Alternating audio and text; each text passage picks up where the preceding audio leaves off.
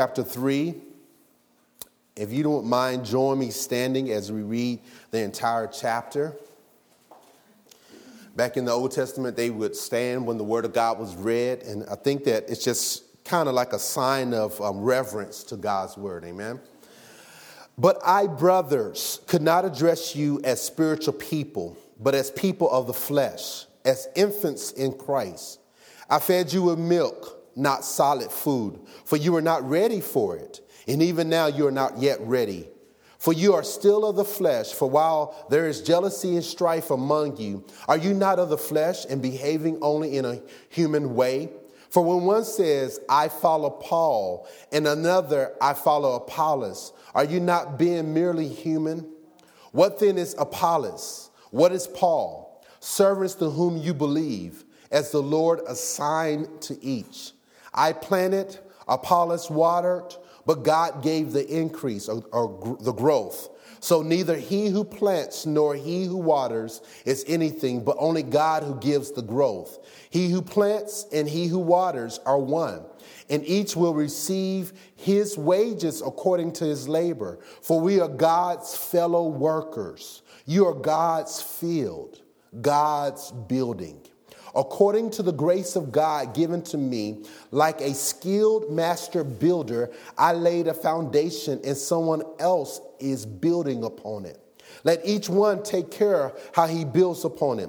For no one can lay a foundation other than that which is laid, which is Jesus Christ. Now, if anyone builds on the foundation with gold, silver, and precious stones, wood, hay, and straw, each one's work will become manifest, for the day will disclose it, because it will be revealed by fire. The fire will test what sort of work each one has done. If the work that anyone has built on the foundation survives, he will receive a reward. If anyone's work is burnt up, he will suffer loss, though he himself will be saved, but only as through fire. Did you not know that you are God's temple and that God's Spirit dwells in you? If anyone destroys God's temple, God will destroy him. For God's temple is holy, and you are that temple. Let no one deceive himself. If anyone among you thinks that he is wise in this age, let him become a fool, that he may become wise. For the wisdom of this world is folly with God.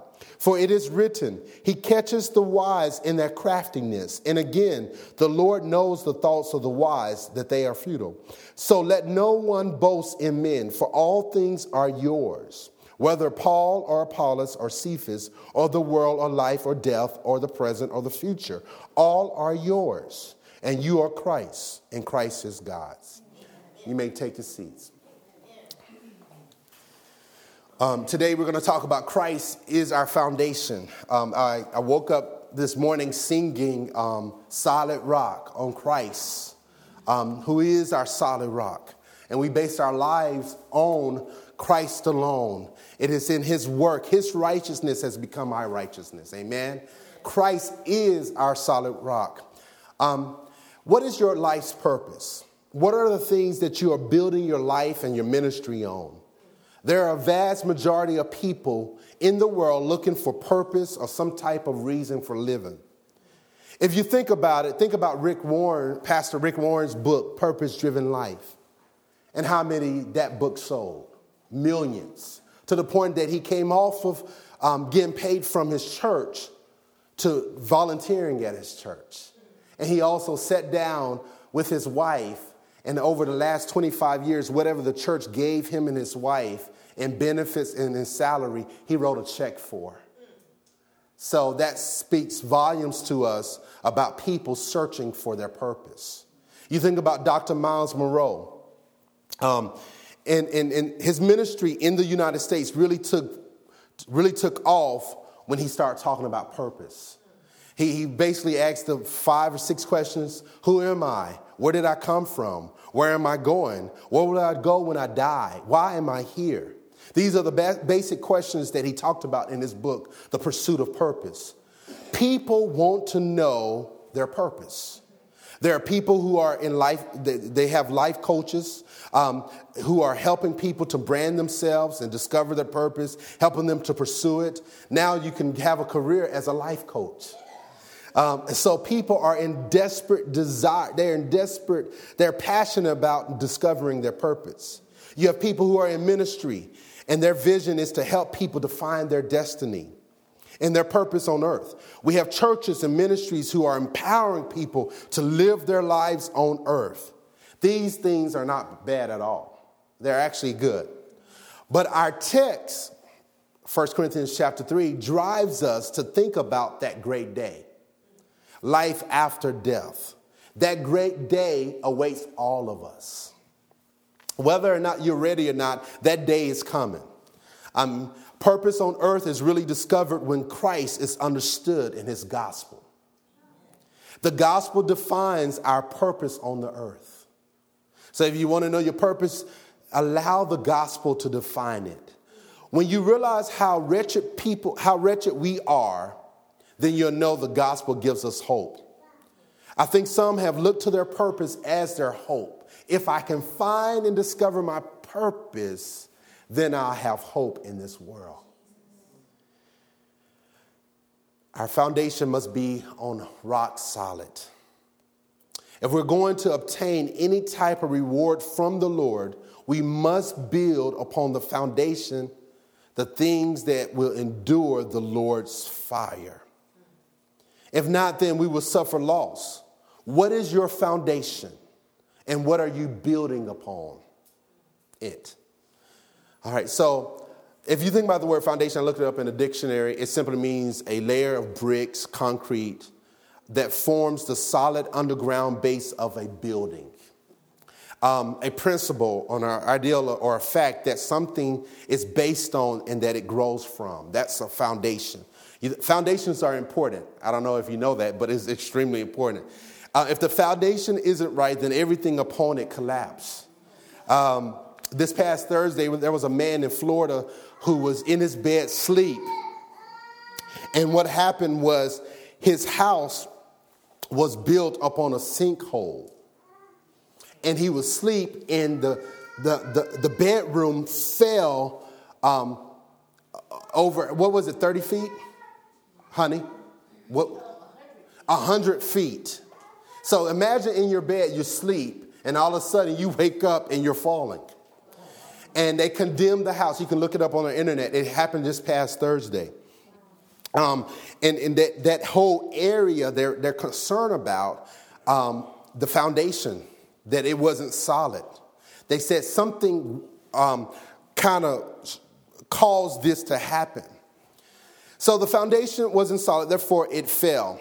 Our foundation must be solid if we're ever going to make it in this life and in eternity. We got to have a strong foundation. Last week, and we were talking about growing up spiritually, and we looked at these brothers and sisters at this church, Corinth, and how they were ruled by their flesh. They were ruled by their natural desires, and how Paul is correcting them and saying, listen, Paul and Apollos and Cephas, and none of these people are anything when it comes to what God is doing. God is the object of our faith. And so we kind of went into that. Question for you. What is your life built upon? What are you building your life on? What is your ministry built upon? Some will say, I don't have a ministry. And I will say to you, you don't know the Bible. Let's go real quick. Go to 2 Corinthians chapter 5. 2 Corinthians chapter 5. We're talking about Christ is our foundation. Christ is our solid rock. Without an understanding of this, we will yield ourselves to every doctrine. 2 Corinthians chapter 5, verse 17 through 20. It says this: Therefore, if anyone is in Christ, he is a new creation. The old has passed away. Behold, the new has come. All things is from God, who through Christ reconciled us to himself and gave us what? The ministry of reconciliation. That is, Christ that is in Christ, God was reconciling the world to himself and not counting their trespasses against them and entrusting to us the message of reconciliation. Therefore, we are ambassadors for Christ, God making his appeal through us. We implore you on behalf of Christ, be reconciled to God. So here we have a ministry called the Ministry of Reconciliation. We should be going about declaring how God was in Christ reconciling the world to himself. This is our message and this is our ministry. So don't ever say you don't have a ministry. All right, go back to 1 Corinthians chapter 3. I think we like to limit the ministry to the fivefold ministry, as some will say, or the pulpit ministry. But if you're a Christian, if you're a follower of Jesus, you have a ministry.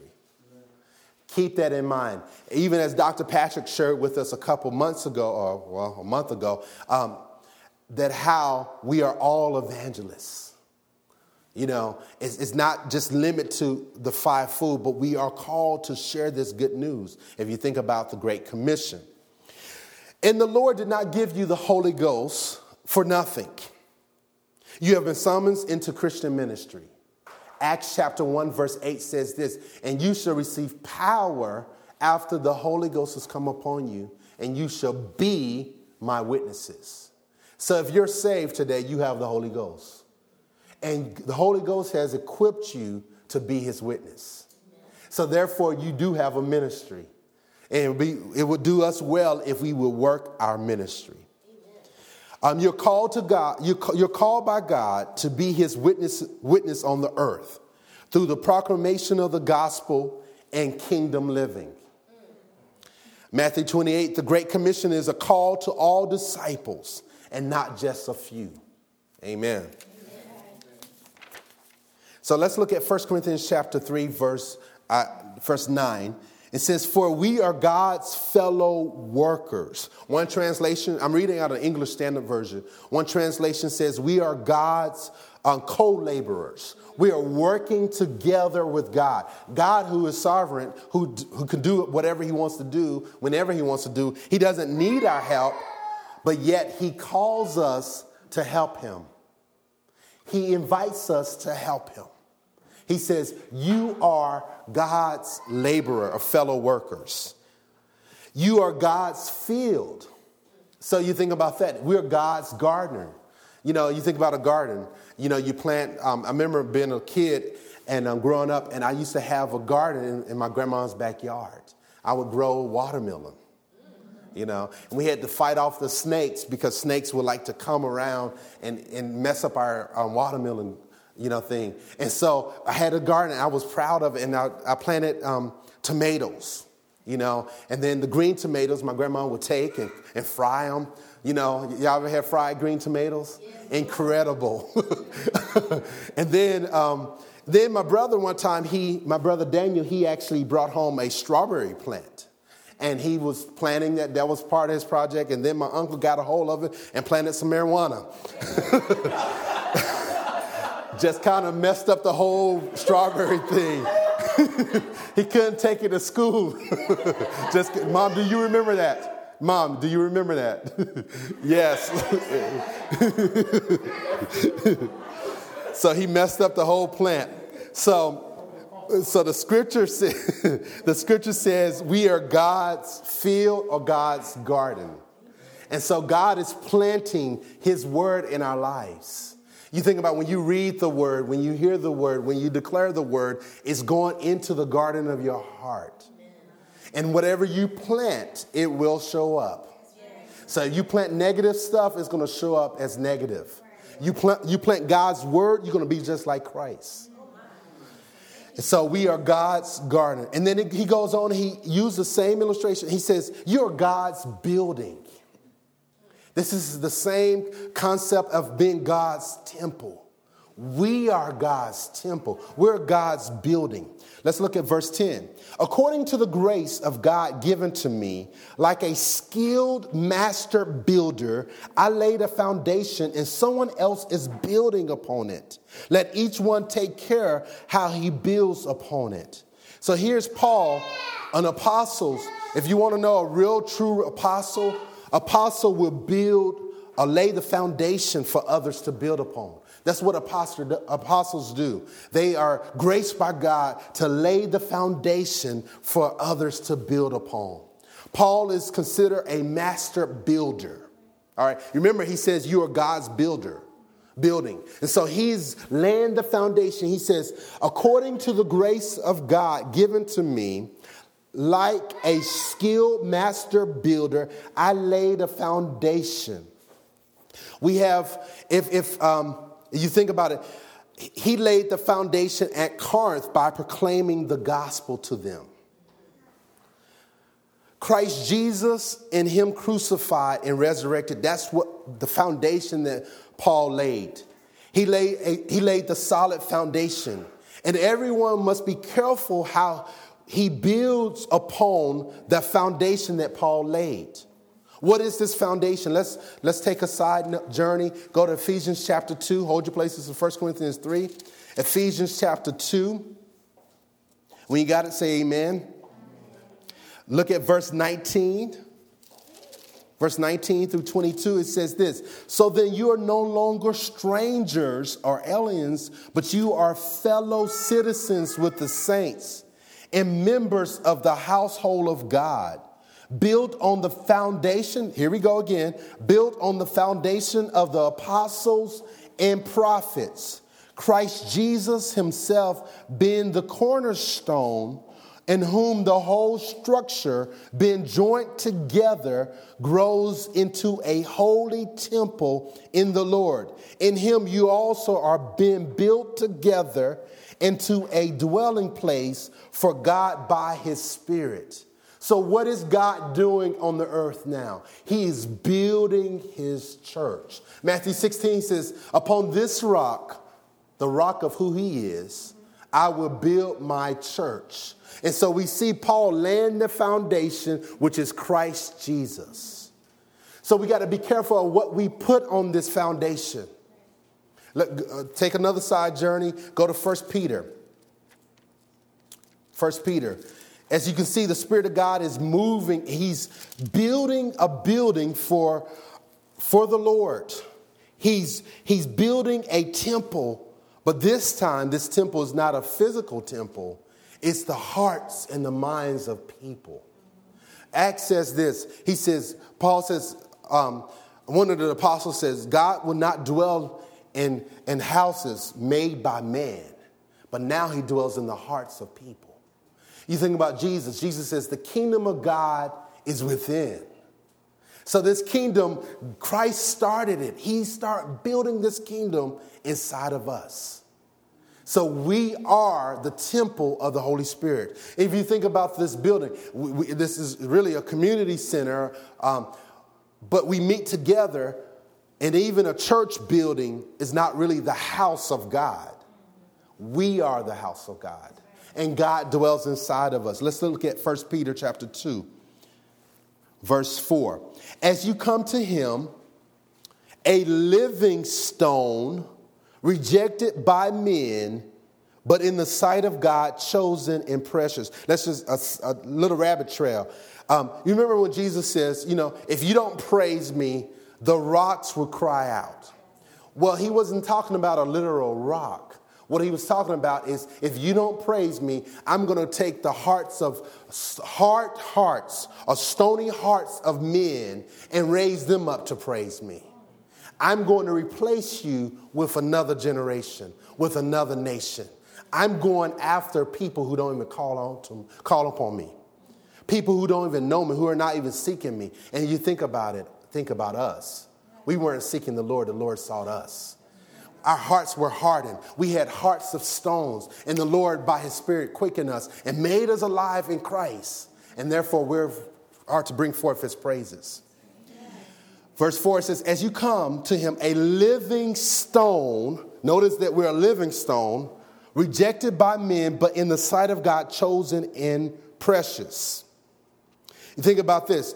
Romans 12 says, I beseech you, therefore, brothers, by the mercies of God, that you present your bodies as a living sacrifice. So here's this living stone. Verse 5, you yourselves, like living stones, are being built up as a spiritual house to be a holy priesthood, to offer up spiritual sacrifices acceptable to God through Jesus Christ.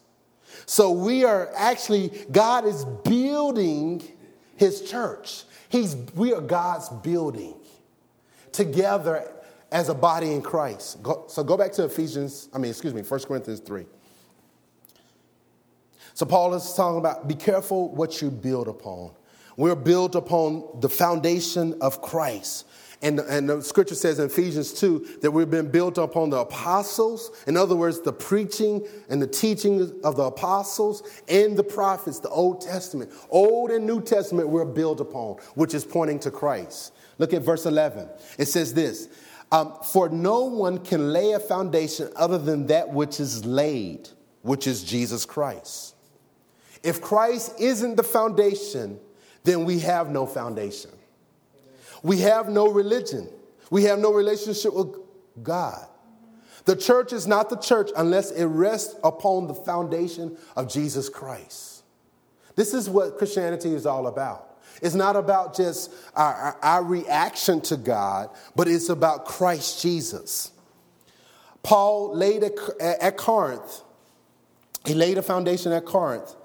And this foundation is built upon the revelation that God gave to his people in the Old Testament. It is through Paul's preaching that the Corinthians were rightly put on the solid foundation. Many people today are talking about Christ-centeredness. How many have heard of Christ-centered gospel? Christ-centered this. And, there's hundreds of books, or dozens of books about Christ-centeredness. But you know that we really can't have Christ-centeredness if we don't have God-centeredness. The Bible is pervasive with God-centeredness. For Genesis chapter 1, in the beginning was God. So it starts out assuming that you believe that he exists. And then throughout the scriptures, you see this God-centeredness, the triune God. Let us make man in our image. For Isaiah talks about who will go for us. For the heavens declare his glory. What is man that you are mindful of him? Or the son of man that you have given him dominion over your works? So all of creation, Romans 1 says, all of creation speaks of the Creator. So we see this God-centeredness throughout the Bible. And upon that is birthed Christ-centeredness. Christ is the fullness of God. It pleased the Father that the fullness of the Godhead to dwell in him. And we're in him this morning. Amen. And so the Bible and life are all about God and his son, Jesus Christ. It is in that foundation that we are built upon. This foundation cannot be destroyed. Men of old have tried to destroy this foundation. And men of today have tried to destroy this foundation. But it will not go away. You think about what we call the dark ages of the church. When Catholicism was running the church, when people looked at the church, they looked through the lens of Catholicism. And yet God had a remnant. And it's through the Reformation that we are able to have the Bible before us. There was a period of time when the Bible wasn't available for people. Only those who were educated or those who were bishops or priests were able to handle the Word of God. But then there was a man by the name of Martin Luther, who God raised up to says, wait a minute, the Bible needs to be accessible to everybody. And he decided, him and a team of his team decided to print the Bible in everyday language so that they can have access to the truth. Amen. Thank God for the reformers. Verse 12, let's look at 1 Corinthians chapter 3, verse 12. It says, notice this in verse 10, the latter part. It says, let each one take care how he builds upon it. So be careful what you build upon this foundation. Be careful. We are building something, but be careful what we build upon. Verse 12 says this. Now, if anyone builds on the foundation with gold, silver, precious stones, wood, hay, and straw. Let's stop there. So notice that he's comparing six things to each other. First, he's comparing gold, silver, and precious stones, and then wood, hay, and straw. Now, I don't know about you, but I want the gold, silver, and precious stones. That hay and that wood and that straw it's not going to last. So he's comparing it. So if you think about it, what are you building upon the foundation of Christ Jesus? How are you living? What are you building upon in your life? What are your goals? What are your aims in life? Whatever you're building will be revealed one day. Verse 13. Each one's work will become manifest, for the day will disclose it, because it will be revealed by fire, and the fire will test what sort of work each one has done. All right. So our works will be made manifest in the great day of judgment. The Lord's fire will test our works. This is very sobering. You think about it. Everything that we're building is going to be tested by the Lord's fire.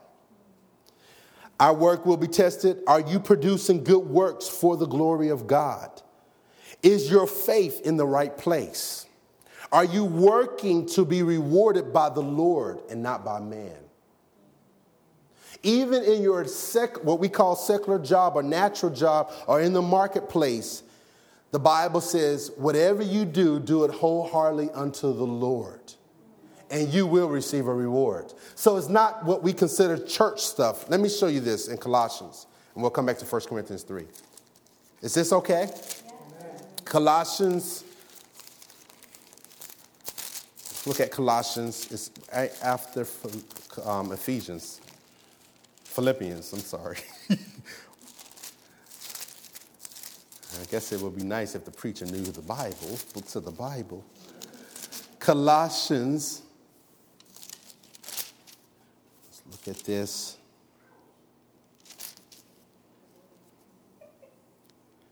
Colossians chapter 3, verse 22. It says this: slaves. And slaves in the Bible days is a little bit different than what we might consider slaves.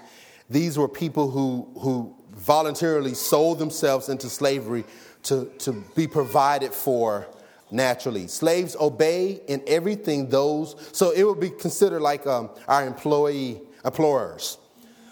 Slaves obey in everything those who are your earthly masters, not by way of eye service. You know what eye service is? When you do something just for the sake of somebody's eyes. Have we done that before? Maybe when you were a kid and your mom come in your room and you act like you're doing your homework, but in the meantime you were surfing the internet or the phone or something. That's called eye service. Or your boss come in and you're like, oh, you're working hard. I mean, you're like scrubbing the floor. You're doing extra stuff. And then when they leave, like, so what's up? That's eye service. Or as people pleasers, but with sincerity of heart, fearing the Lord. Verse 23. Whatever you do, work heartily as for who? The Lord, not for men, knowing that from the Lord you will receive the inheritance as your reward. So notice this, that even whether you're at home or whether you're at school or whether you're at work or whether you're in the streets, whatever you do, do it wholeheartedly unto the Lord, and the Lord will reward you. So it's not limited to church stuff. Are you with me? All right, let's go back to 1 Corinthians chapter 3.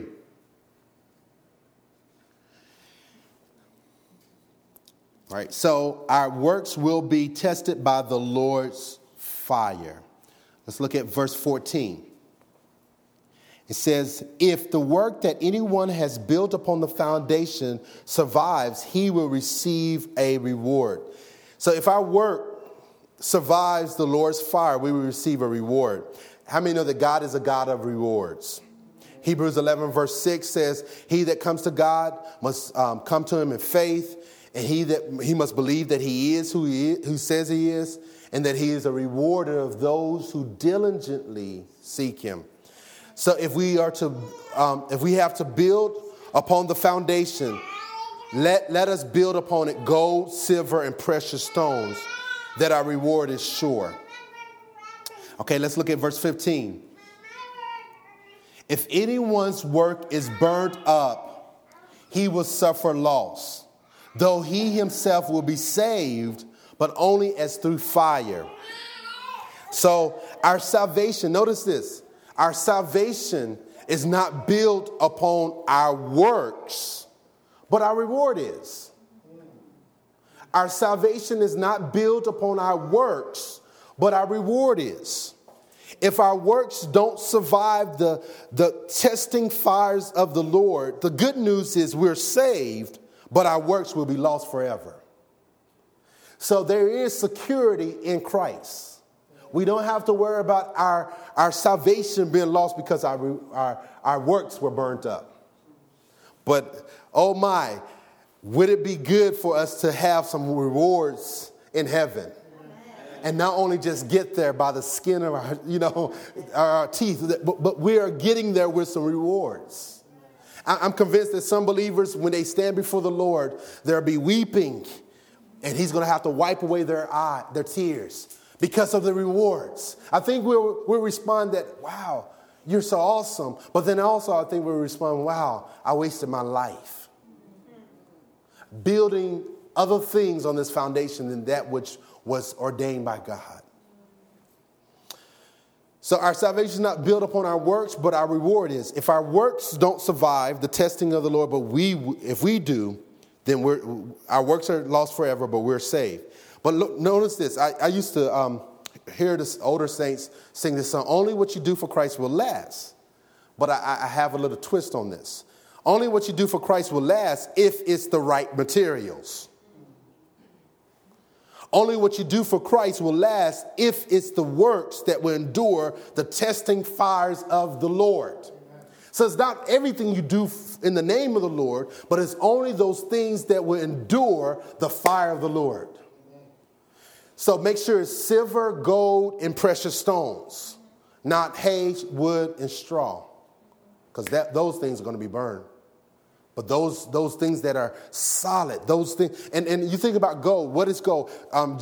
Peter talks about our faith being tried by the fire, coming out as pure gold. So if your faith in Christ is tested and you stand in that day, y'all saw that spit. You stand in that day. You stand in that day. Your fire. The Bible says, blessed is the person that endures temptation, for when he's tried and he's standing, he's going to receive a reward. That's James chapter 1.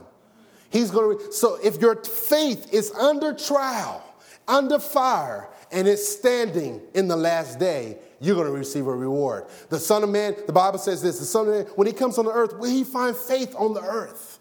He's looking for strong faith. Amen. All right, let's look at verse 16. Do you not know that you are God's temple and that God's Spirit dwells in you? Notice this, verse 16 is collectively, he says, we are God's temple. The word you in the Greek is plural. All right, so he's not talking about individually. He's talking about collectively, you are God's Spirit. Now, 1 Corinthians chapter 7, when we get there in a couple weeks, 3 or 4, we'll see that the word you is singular. But in this text, in 1 Corinthians 3, you is talking about plural. You are God's temple. Collectively, we're God's temple. So he is saying here, we collectively are the temple of the Lord. God's Spirit dwells in us. And the foundation is Christ, so we're God's temple. Let's look at verse 17. If anyone destroys God's temple, God will destroy him. For God's temple is holy, and you are that temple. It does matter what we build upon the foundation. If we destroy the temple of God by wrong doctrines and divisiveness, and building upon that foundation, and it does not endure the Lord's fire, God will destroy us. What a sobering passage. God's temple is holy, and you are that temple. Wrong doctrines, divisiveness, and ungodly things taint the temple of God.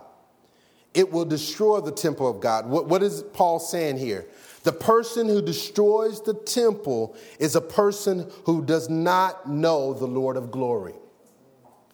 Only from the Spirit's dwelling in the church does the church derives its fit status as holy by the presence of God. So to damage the church will be a sin against the Holy Spirit. So how do you destroy the church? Well, one thing that these people were doing is there was much jealousy and strife. There was division. So anyone who splits the church will receive some type of judgment. God is serious about his church. You think about Saul, who is Paul, that when Saul was persecuting the church, the Lord Jesus appeared to him and says, Saul, Saul, why do you persecute me?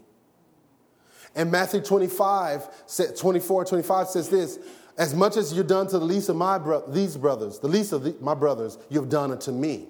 So God takes his church seriously. So if you destroy the temple of God, destroy the church by false teachings, by causing division, then God will bring judgment on you. When Paul uses temple, he is referring to the people of God, both individually and corporately. You think about the temple of Jerusalem was one of the principal symbols of the Jewish faith. The temple represented the one place God had chosen to be uniquely present among his elect people. It was in that place where Israel worship was focused, so much so that they prayed at certain times throughout the temple. Morning and evening sacrifice. So Paul emphasizes the need for the Corinthians to see that God was producing one spiritual habitation in Corinth. God had given them many workers to lay the foundation for the sanctuary. It was their responsibility to build with the right materials and not destroy the building by being divisive.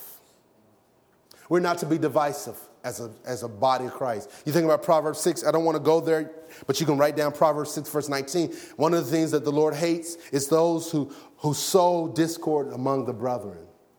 God doesn't want us to cause division. It's a very serious thing to cause division in a church. The church is God's holy temple, set apart as holy by the indwelling of the Spirit of God.